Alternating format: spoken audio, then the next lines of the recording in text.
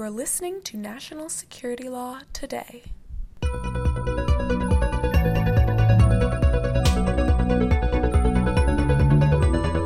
Okay, welcome to the American Bar Association Standing Committee on Law and National Security podcast. I am Nicole, one of your moderators and a member of the committee staff. Your other moderators today are national security attorneys here moderating as individuals and not on behalf of their agencies or firms.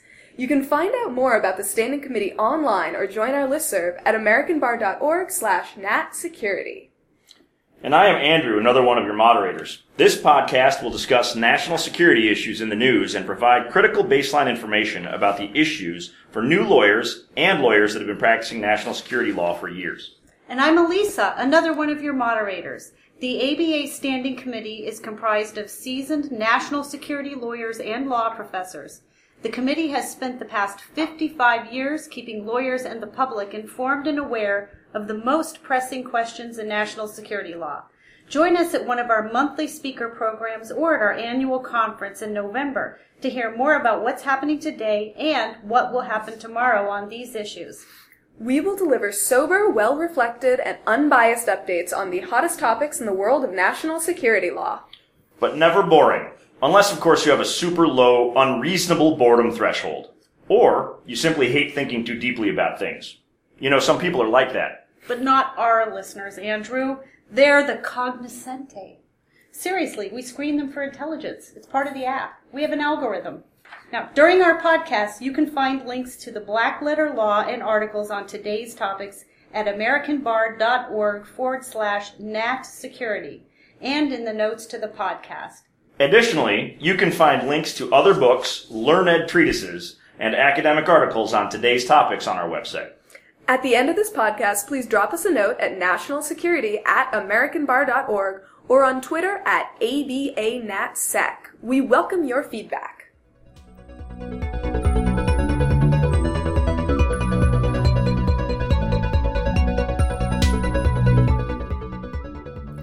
Today we continue our series on private national security law with a journey into the Foreign Agents Registration Act. Heard of that lately, Andrew? Maybe? Or FARA. But you say FARA. Or FARA. FARA. Not to be confused with the Somali-Canadian band of the same name or the Italian grain favored by hipsters. Those are Pharaoh and also Pharaoh. To take us through the ins and outs of this national security law, guess who will be our guest today? I know. Everybody knows, Amy Jeffress, a partner with the firm of Arnold & Porter. Amy, welcome. We are so happy to have you here with us. Thank you, Elisa. In addition to having the chance to spend some time with you, it's an honor to participate in this podcast. And your timing is amazing. When we settled on this subject and today's date, we're here taping on July 27th, we had no idea that Congress would be just concluding 2 days of hearings on the Foreign Agent Registration Act. So that gives us a lot to talk about. Wow, great. So, Amy, let me give our listeners a little background on you. You're a native Washingtonian, just like me. You attended Yale Law School and, interestingly enough, the Free University in Berlin. Then you served as counsel for Attorney General Janet Reno, technically, as you would say, to Deputy AG Jamie Gorelick, but they shared staff, so yeah. But then you joined the United States Attorney's Office in the District of Columbia, where what I remember is you prosecuted a major organized crime case, in particular one that lasted over a year, had 30 murders, a bunch of racketeering offenses, and I think, did you even give birth during that time or some crazy thing? There were a series of trials because there were so many defendants, and I was pregnant in the second one, but gave birth in the middle but didn't finish the trial. Someone else came in and took my place, and then she got pregnant. So, and in any event, that's a digression. Yeah. Wow, that's, you're just, I don't know when you sleep. But then you went on to lead the National Security Section at the U.S. Attorney's Office, and you went back to Main Justice to serve as counselor to then Attorney General Eric Holder. From there, you became the Department of Justice's attaché at the United States Embassy in London, where you were for several years. And then Arnold & Porter was very lucky to snatch you up. But I would like to talk about one of my favorite entries in your bio. In 2016, you were named Working Mother of the Year by Working Mother magazine. All right, did you have an in? Like, what was the trick there? I gotta know. My in is that my firm is one of the best employers for Working Mother magazine, so I see. we tend to get that award. Well, you certainly deserved it. And I just want to say something else that I know about you. We have a lot of people on these podcasts, but I also want to emphasize that one of the things that really distinguishes you, I think, from a lot of people is you're very well known for your just solid ethics and decency. And everybody that I have talked to has really enjoyed working with you. So you're just doing, like, everything right. So don't trip when you're leaving, okay? Because that wouldn't be good. Thanks, Elisa. All right, so time for brass tacks, and let's orient our listeners to this law that authorizes the Attorney General to force agents of foreign governments to register with the United States Department of State. The Foreign Agents Registration Act, or what we're calling FARA, has a legislative history showing it was enacted in 1938, just prior to World War II for the younger listeners, when the U.S. government learned that Nazis in Germany had begun a propaganda campaign to try to influence people in the middle of the United States to think favorably about the Nazi Party. What? A foreign government trying to influence American politics? Why, I don't think any of us have ever heard of such a thing. I am outraged. Alyssa, aren't you outraged? I'm feeling pretty outraged. Yep. All right. So, but something happened. There must have been some specific catalyst event, and Congress got interested. Why don't you tell us about that, Amy? Sure. So, Andrew, you're correct. When the statute was first enacted in 1938, it was administered by the Department of State, but that administration was transferred years later to the Justice Department and has been at Justice for some time. The FARA has actually been amended multiple times, really in response to the various concerns that Congress has had over the years with influences from really different sources. Initially, though, the influence that they were trying to address was the Nazi influence, the propaganda efforts by the Nazi Germany to influence U.S. public opinion on the government in Germany, and then also communist propaganda around that same time. And then over the years, there have been different concerns with influences from other countries.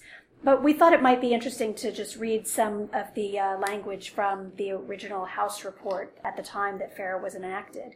And that says, incontrovertible evidence has been submitted to prove that there are many persons in the United States representing foreign governments or foreign political groups who are supplied by such agencies with funds and other materials to foster un-American activities and to influence the external and internal policies of this country, thereby violating both the letter and the spirit of international law.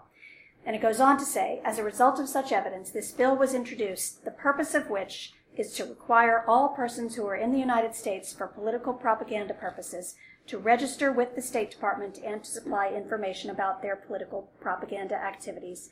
And here's the key language about the purpose of the act. So that the American people may know those who are engaged in this country by foreign agencies to spread doctrines alien to our democratic form of government or propaganda for the purpose of influencing American public opinion on a political question. So it's really about disclosure, about alerting the American people to who is operating in our country on behalf of foreign entities. And I think it might be worth noting also that at the time of this act being drafted, propaganda was not necessarily as dirty a word as it is today. The Nazi use of information to influence American and European audiences and subsequent efforts by Stalinist regime essentially sullied the term, and there were some efforts even here in the United States to try to turn what has now become the public relations industry into something more reputable after the kind of sullying work that was done on the word propaganda. Really interesting point, Andrew, and that is really what FARA is all about today, is more the public relations industry, and it's enormous. And so what FARA was designed to address was, in some ways, a huge problem at the time, but a much smaller problem when you look at just the plethora of lobbying organizations and public relations organizations that are active in the United States today. So it's a very different landscape that we're trying to address with a statute that really wasn't written for what it's trying to address today. All right, so it's definitely not a new topic, but we've talked a little bit about the Nazis. There have been other influences, and there have even been some cases that have arisen as a result of these efforts by outside forces to influence what are public opinion in some instances, or politics in others.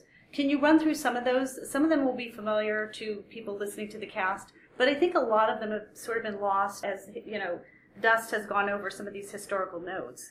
Right. It's really interesting when you look back at the history of how the statute's been enforced. And one of the largest areas of enforcement has been to address what was viewed as a problem of influence here in the United States by the Irish Republican Army and really radical forces in Ireland. So that was a big issue in the 70s. And, we don't really think about that as being a problem today.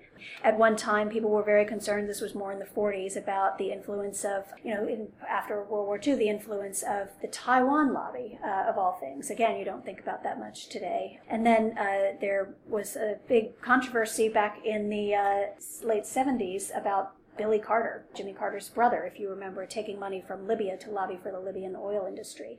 So that too is back in the past, but relevant today when we think about the history of FARA and how it's being applied today. So there's a number of different people who are covered by this act, but who specifically has to register under FARA? What kind of connections, one-time only, long-standing client relationships really are covered here, and would that apply to lawyers as well? Great question, Nicole. And yes, it does apply to lawyers. And it applies to anyone engaging in political activity or public relations activity in the United States. And those terms are defined in the statute, but the definitions don't give real clear guidance. What you need to do is understand what is meant, what's the purpose of the statute, what's it trying to achieve. And again, it's trying to achieve disclosure. So if you're engaged in political activity or an effort to influence U.S. policy or U.S. public opinion, then chances are you need to consider registration. And lawyers do need to register for any political activity that lawyers might perform. So my law firm, for example, combined last January with K. Scholler in New York, so we're now Arnold and Porter K. Scholler. But we represent several foreign governments, and we do register on behalf of our work for them because we represent a lot of foreign governments in litigation and arbitration, but those activities don't need to be registered because they are already on the record. For example, if you represent a foreign government in U.S. District Court, you're already on the record, so that's already disclosed. So there's an exemption for legal work of that kind. But if we go to lobby anyone on the Hill or certain members of the executive branch to try to influence U.S. policy on behalf of one of those foreign governments, we need to register, and we do. Would it also apply to other sorts of advocacy aside from what would be kind of strict letter of the law lobbying or legal work? So legal work, if you're really doing legal work, like addressing a particular legal issue that the foreign entity has, that is also exempt. There are two legal exemptions, and not to get too complicated, but one is for legal activity on the record, like I mentioned before, in court. There's also a commercial exception, so if you're trying to help someone with an acquisition, or there's lots of different bond issues that foreign governments may have where they seek our advice, that's legal work, and that's not trying to influence U.S. policy. You're trying to help that foreign government or foreign entity deal with a particular legal problem. But when we try to influence policy, or when we go to members of the government to try to get them to change really how the U.S. is approaching a certain problem that our client's having, then we consider registering that activity. Right, and would it be inclusive of other types of advocacy beyond that of lawyers? So I'm wondering kind of, you hear about people advocating for trade sanction relief or for changes in economic policy. Is that sort of thing covered by FARA as well? That's really an effort to influence U.S. policy. So there's another exemption, though, that I should mention, Andrew, and this doesn't apply so much to lawyers, although in some cases it does. But if you're registered under the Lobbying Disclosure Act, so that you lobby Congress, and that's also disclosed under the LDA, then that's an exemption for FARA, again, because that's already disclosed in some other way. So a lot of the activity that you might be talking about with that question falls under the LDA and is separately addressed. Got it. Some of our listeners may be aware that George Clooney wrote an op-ed criticizing one of the big D.C. law firms' work for the country of Sudan, for which I believe they may be registered. And I'm wondering if he brought suit or has standing. I don't know if he's brought suit or not, but you know what that whole episode shows, Andrew, is that shows really that FARA is, in some respects, working well. That law firm is registered for its activity on behalf of the Sudan, and then George Clooney has found out about it, and he thinks it's outrageous, and he writes an op-ed. That's exactly the kind of debate we need to be having in our public discourse, and so I think that's a good example of how FARA is working. It's not working in all respects. I think it probably is not enforced as vigorously as it could be. People are not aware of it. There hasn't been a big sort of campaign to make people aware of the requirement, but that's a perfect example of one case in which it is working. And also in current events, some people may be aware that General Mike Flynn, the former National Security Advisor, registered as a foreign agent retroactively on behalf of Turkey. So does that fit in also within kind of the FARA rubric of transparency? It does. In fact, at the hearing yesterday, the Deputy Assistant Attorney General, Adam Hickey, who testified, talked about that they had found out about that activity and urged Michael Flynn to register, and he subsequently did. Outstanding. Well, let's talk about this. So it sounds like it's a great concept, the idea that the American public, having all of its facts and the sources at their hands, would be trusted to make the right decision. But let's talk about the situation where there's a non-compliance with the statute. Someone doesn't register. They're out there doing this. Are there penalties? I mean, could you actually go to jail for this? There are penalties. The statute, though, is rarely enforced, and I think it's actually very hard to bring prosecutions under FARA, and I actually think it should be. It's a little-known statute, and most people who violate it probably don't realize that they are doing so. But now and then you'll find a case where someone is aware of the requirement but willfully violates it by not registering. And what you as a prosecutor would look for in these situations would be evidence that they did know about the statute and still failed to register. So a knowing violation, you'd look for consciousness of guilt evidence. So if someone's hiding money, if someone's concealing travel or other activities that they're conducting on behalf of the foreign entity, or lying about those activities, those pieces of evidence would indicate that they know that they're doing wrong and they're doing it anyway. And so those are the cases that tend to get prosecuted. And so I wonder, there have been some successful prosecutions, or at least guilty pleas, something that resulted in an opinion. But given the duration of time that this statute has been around, it doesn't seem like it's that many. No, there aren't that many, and as I said, I think that it's difficult to enforce, and it's a statute that is somewhat complicated. There are a lot of exemptions. It's difficult to understand exactly how those exemptions apply.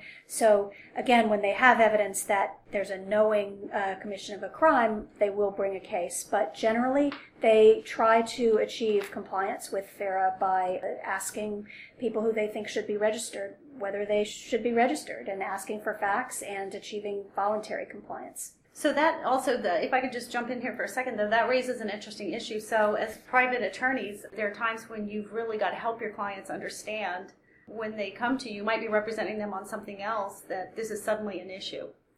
Does that occur? We're getting a lot more calls than we used to on this issue because of the people who are in the news and the whole issue of FARA being in the news. So I do expect there to be more people asking these questions. One thing I will mention is that the Department of Justice's registration office that enforces the statute is very user-friendly, and they want to help people comply, again, because compliance is really enforced by voluntary compliance. So they take calls, they return emails, they answer questions, they're open to meetings, and they're really very nice people. So if you have an issue that you think is thorny and you want to talk it over with them, they are open to that. They want people to get it right, and they will help you do that. I'm looking over these cases that, we've talked about before we sat down to do the cast today, and one of the things that I find interesting is it looks, in reviewing them, which we will definitely put in the notes to the cast for everyone, it looks like every single one of these cases had a nexus to some other ongoing criminal investigation, to your point, about this being one of those situations where, it may be suddenly discovered through some sort of other interaction with the client, focusing again on the private attorney's role here. Is that what attorneys should be looking for, what they should expect, is it'll surface in other contexts? I think that's a great point. A number of the FARA prosecutions have involved violations of sanctions. So there are sanctions violations going on and violations of FARA. And those are the cases that obviously would be a priority for the Department of Justice to prosecute. We investigated one when I was at the U.S. Attorney's Office where someone was registered to do work on behalf of Sudan and faced some criticism, much like George Clooney is making today, and that individual withdrew his registration but then continued the activity. And as I mentioned before, he then concealed it by having the payments made to an offshore account and concealing his travel on behalf of the country. And so that was a case where we had some evidence of consciousness of guilt. And even that case wasn't prosecuted under FARA, but a related statute that addresses commercial activity and not merely political activity like FARA does. So again, it's a complicated landscape of statutes, but when there are willful violations and really sort of underlying crimes at issue, like violations of sanctions laws or money laundering or other serious violations, those are the cases that get prosecuted. And let's talk for a second, because one of the things that we like to do in this cast is we like to sort of look at the future and look at technology. And, this statute would be fabulous. There's a guy out there, he's got an idea, he's going to promote some country's interests. But, what we're dealing with right now is the age of the internet.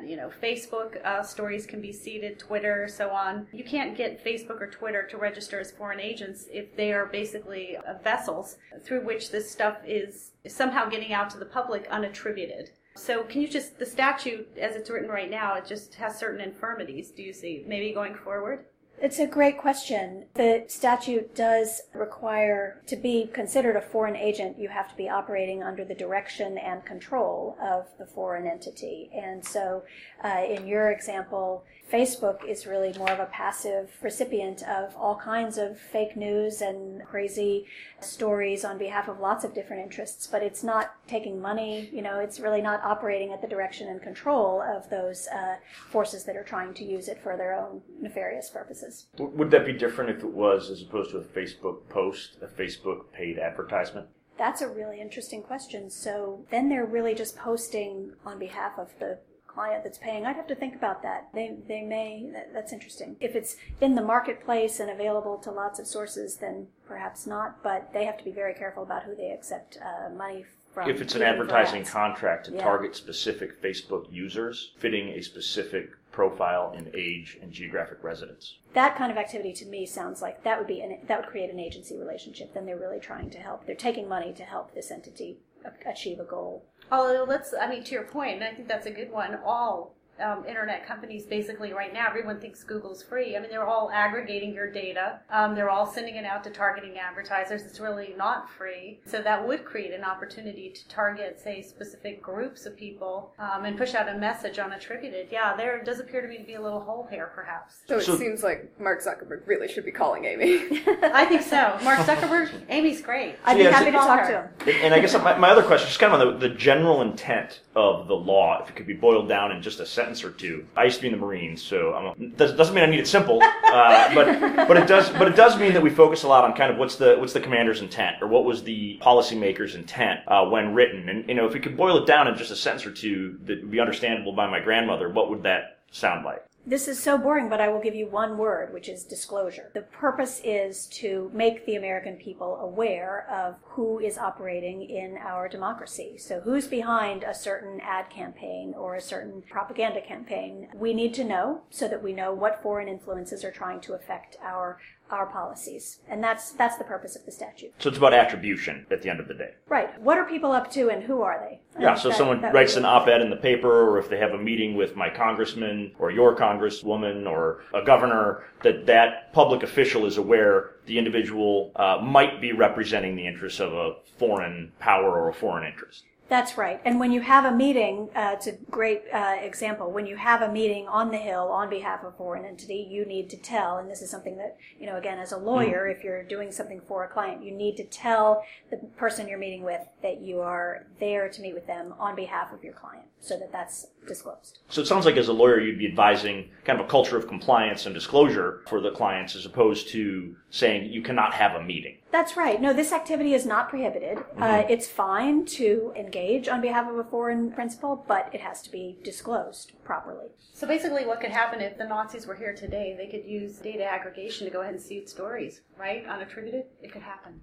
It could happen, Andrew. Yeah, I've often wondered how Facebook knows that I just bought a pair of shoes from Sperry Topsider Company and offers me a discount within 24 hours of my having bought the shoes. So yes, I think that's probably something that smart policymakers want to be thinking about. Yeah, but if you put it in the cart but you don't buy it and then you go back, they also make the price drop. Just saying. All right. So let me ask you though. So we're at the private sector. Are they starting? Do you see people talking about this more, getting used to it, perhaps coming to you with better questions? And sort of how is also separately from that, the public generally, the clients you deal with? What about the private bar? Are they starting to get more interested in this, more aware of it? What are you seeing? So if you look at who's registered under FARA, and the DOJ website is searchable, so you can go into the FARA page on the DOJ website and search for a particular law firm or a particular PR firm, and a lot of them fall into those categories because law firms are sophisticated, they know what the law is, they know that they have to register, and so they're taking the appropriate steps to do so in the vast majority of the cases, I would hope. And PR firms as well. This is what they do. They understand the legal landscape, they get good advice, and they comply. Where you have issues is people who aren't really in this business generally, but then get a contract for work on behalf of a foreign entity, and they don't know about FARA. Somebody just decides to leave government and start up their own consulting business, and they fall into this activity without really understanding the law. That's where the problems are. And so I hope that those types of businesses and individuals will start calling lawyers to get advice and comply with the law. All right, this is a lot, very timely subject. Let's shift for just a second because I'd like to ask you a couple of questions. Let's start with this first of all. These young lawyers out there today, this is a tough legal market, but a lot of them are interested in this topic, and I'm sure they would like to hear what advice you've had, particularly because you've been so tremendously successful both in government and now in the private sector. I've been really lucky, Elisa. I've worked with great people. I've gotten to work on great issues. And I actually stumbled into national security law a little bit accidentally. In the post-9/11 world, the U.S. Attorney's Office in D.C. created a national security section, and I was asked if I wanted to apply to be chief of that section when the former chief, Matt Olson, left and went to the National Security Division, and I was thrilled to do it. And so I was chief of that section at a time when this area of the law was really bursting. And so a lot of people at that time who weren't previously national security experts became national security experts. And now I do a lot of recruiting for our firm, and I talk to a lot of law students, and there's just huge interest in this area. And what I advise them is that it's a fascinating area, and there are a lot of jobs all across government. I do think that if you want to practice in this area, it's very, very helpful to have some government experience, but there are a lot of different agencies where you can get that experience, not just justice, but in the intelligence community, in the military. There are a lot of laws in this area, so all of these agencies have many lawyers. Treasury is another example that you might not think of, but they have a whole terrorism financing role, and so there are lawyers there who do really important national security work. And then there are opportunities all over government to work on national security issues, but you don't have to go into government right out of law school. If you want to go to a firm first, that's fine, and one of our very talented associates just recently left our firm to join the CIA General Counsel's office, so that's a potential path too. I went to government first, but there is no correct path and no one way to get into the area of national security. There are lots of options and lots of opportunities, and what I tell people to do is to apply for and take the job they really want, because that will make them happy and that will make them a better lawyer. That's great. So I have a quick question on that end. Kind of after those decades in government at very senior levels, what was it like to make that change into the private sector? Was there a cultural shift, and have your own views or perspectives on the law changed, kind of moving seats? I have learned a lot in the private sector, and it is different, but I do think that being a good lawyer is being a good lawyer no matter which side you're on, and that was certainly true when we were in court, at the U.S. Attorney's offices, and you had great defense lawyers who had been great prosecutors, and they had just changed jobs, but were still very excellent advocates. So I think there's a similar, if you enjoy being a lawyer, if you're a lawyer for the government and you're a good lawyer, and then you decide you're going to go into private practice and help clients comply with the government's requirements, that can be very satisfying too. So it is a big shift, but maybe not as big as people might think. All right. Well, let's go back to the statute just briefly because I enjoy our conversation about sort of where technology is going and how it can, at present time, certainly conceal the source of messaging that's occurring. But let's talk about the statute itself right now. Is it really written in a way that will address all the changing methodologies that are undertaken by foreign governments, some of which are just advancing their own interests, and some of which are, quite hostile to the United States? Well, there are a number of problems that really FARA doesn't get to, right? Elisa, there is foreign influence on unwitting agents. So you may not even realize that whoever you're communicating with is acting on behalf of a foreign power, and that's particularly true in the internet age. And we see foreign governments really trying to manipulate our system in ways that they don't want the people who are helping them do so to understand. And FARA doesn't really address that. FARA really only addresses people who know that they're being directed and controlled by a foreign entity. So there's a big gap. And it's hard to know what sort of responsibilities a revised FARA could place on an individual if technology does, again, prevent them from understanding who they're dealing with. What sort of due diligence you could really expect on the part of someone. Yeah, and given that Congress, of course, passes bills and proposes statutes, do you think Congress is taking notice of FARA right now? And if so, do you think we could expect any changes to FARA in the next several years? It's a good question. There is a bill out there. I think there were 2 hearings. A number of senators said that they want to see this problem addressed. They talked about possible legislative fixes, but they also talked about trying to get the Justice Department to enforce FARA more vigorously.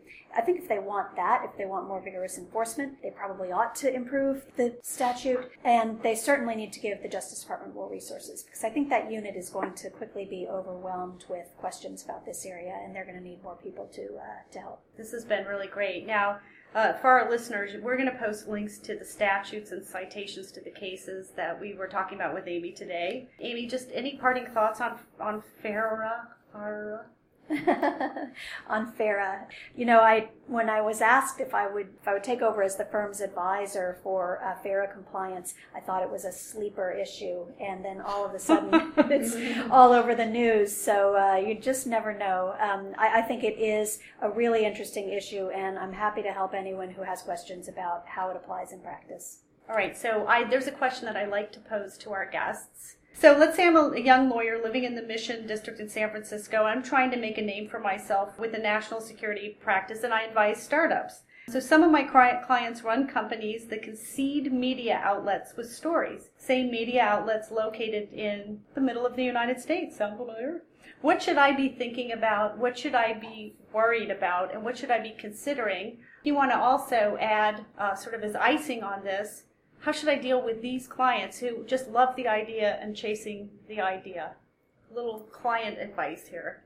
If you're running a media company and you're engaging with any foreign entity, foreign government, foreign corporation, or foreign individual, you probably need to register. If they're using your services to put out their message, that seems to me to be registrable public relations activity. So again, we have the issues with whether they're actually just buying ad time or whether there's some more sophisticated contract to govern the activity. So you'd need to look at the facts, but you certainly need advice before you accept funds from a foreign entity if you're in the media business. So you've had a really amazing career. You've taken over the FARA practice at Arnold Porter. You're on a trajectory. I'm wondering, what do we expect to see in the future from you in your career? I'm very happy at Arnold Porter K. Scholler. I really like the firm. I like the work I'm doing. So I am happy in private practice and staying there. So I hope that it continues to be as interesting as it has been over the last 3 years, and I'll stay there for many more years. And if we want to find out more about Arnold & Porter's National Security Division, or if you want to look you up, where should we go? Our website for Arnold Porter K. Scholler is apks.com, and please do. If you're interested in joining the firm, if you're a law student interested in joining us, please look there. If you're leaving government and want to practice in the national security area and you have a lot of expertise, we sometimes hire people out of private practice, and I'm an example of that. It happens now and then, and we'd be happy to talk to you. That's great. And I just want to thank all of our listeners for joining us for the podcast of the American Bar Association Standing Committee on Law and National Security, or SCOLANS, as we are sometimes known by those who are in the club. And we encourage everyone to tune in again 2 weeks from now for our next episode. So right now, if you're out there thinking about how much you want to practice law in a skiff where you have no access to the device you are using to listen to us right now, and you're certain you need less sun than other people to maintain a healthy amount of vitamin D, and of course, if you get claustrophobic in a secure area, or you really do need a lot of vitamin D, so you'd rather practice private national security law. But you still want to practice the kind of law that gives you a courtside seat to history, a courtside seat to watch a game you can't talk about with your in-laws. Then join us next time for National Security Law Today, brought to you by the American Bar Association Standing Committee on Law and National Security. And we hope to see you at the next conference. And we have our fall conference here in Washington, D.C. in November. And remember one other thing. Listening to a podcast is informative, but social networking isn't really networking. Show up at one of our breakfasts or lunches or conferences. Check us out at americanbar.org/natsecurity or follow us on Twitter at ABANatSec. And don't forget that every serious national security lawyer has one great book on their desk, the 2017 U.S. Intelligence Community Law Sourcebook. It's available for purchase on our website. So from all of us here at the American Bar Association Standing Committee on Law and National Security, hashtag ABANatSec for those of you on the Twitter. We'll see you next time. No, we won't see you next time. You'll hear our voices next time. Thank you for listening to National Security Law Today. Look for links to the black letter laws and articles mentioned on our show today in the notes or on our website. You can also find us on Twitter at ABANatSec.